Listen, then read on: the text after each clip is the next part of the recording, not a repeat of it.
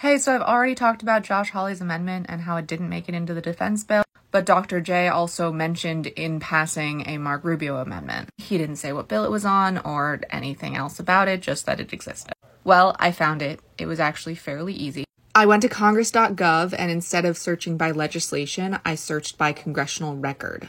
In congressional record, I put in TikTok, and then I scrolled down through this list and clicked on any of them that said text of amendments. The one that's highlighted, that's the Rubio amendment. And as you see, purpose displays after an amendment is proposed. Meaning, like the Hawley amendment, it went absolutely nowhere. But just because we're thorough, let's just see what the amendment is about. Protecting Americans from social media companies controlled by countries of concern.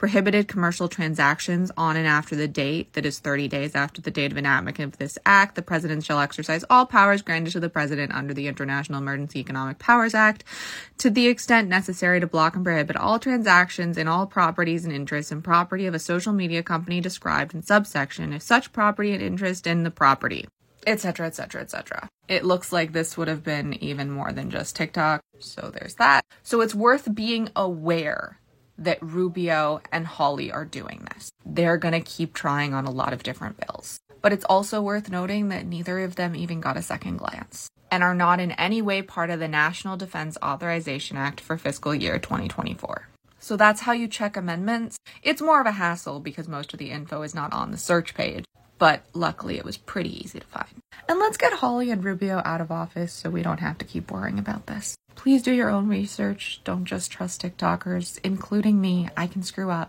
And now I hope you understand a little better how to. And if you see anyone spreading this misinformation, please comment letting them know it is misinformation, or at least their audience. They might not care. Feel free to send them this post or my other post. And if you like this content, please follow me. I can only spread the word about things as long as I have an audience. And the FYP isn't as great as it used to be. I find I've spent most of my time on my following page. So if you follow me, I can be on your following page. Do your research, do your due diligence. Not every piece of Sky is Falling news is true. Actually, most of it isn't. Shortcast Club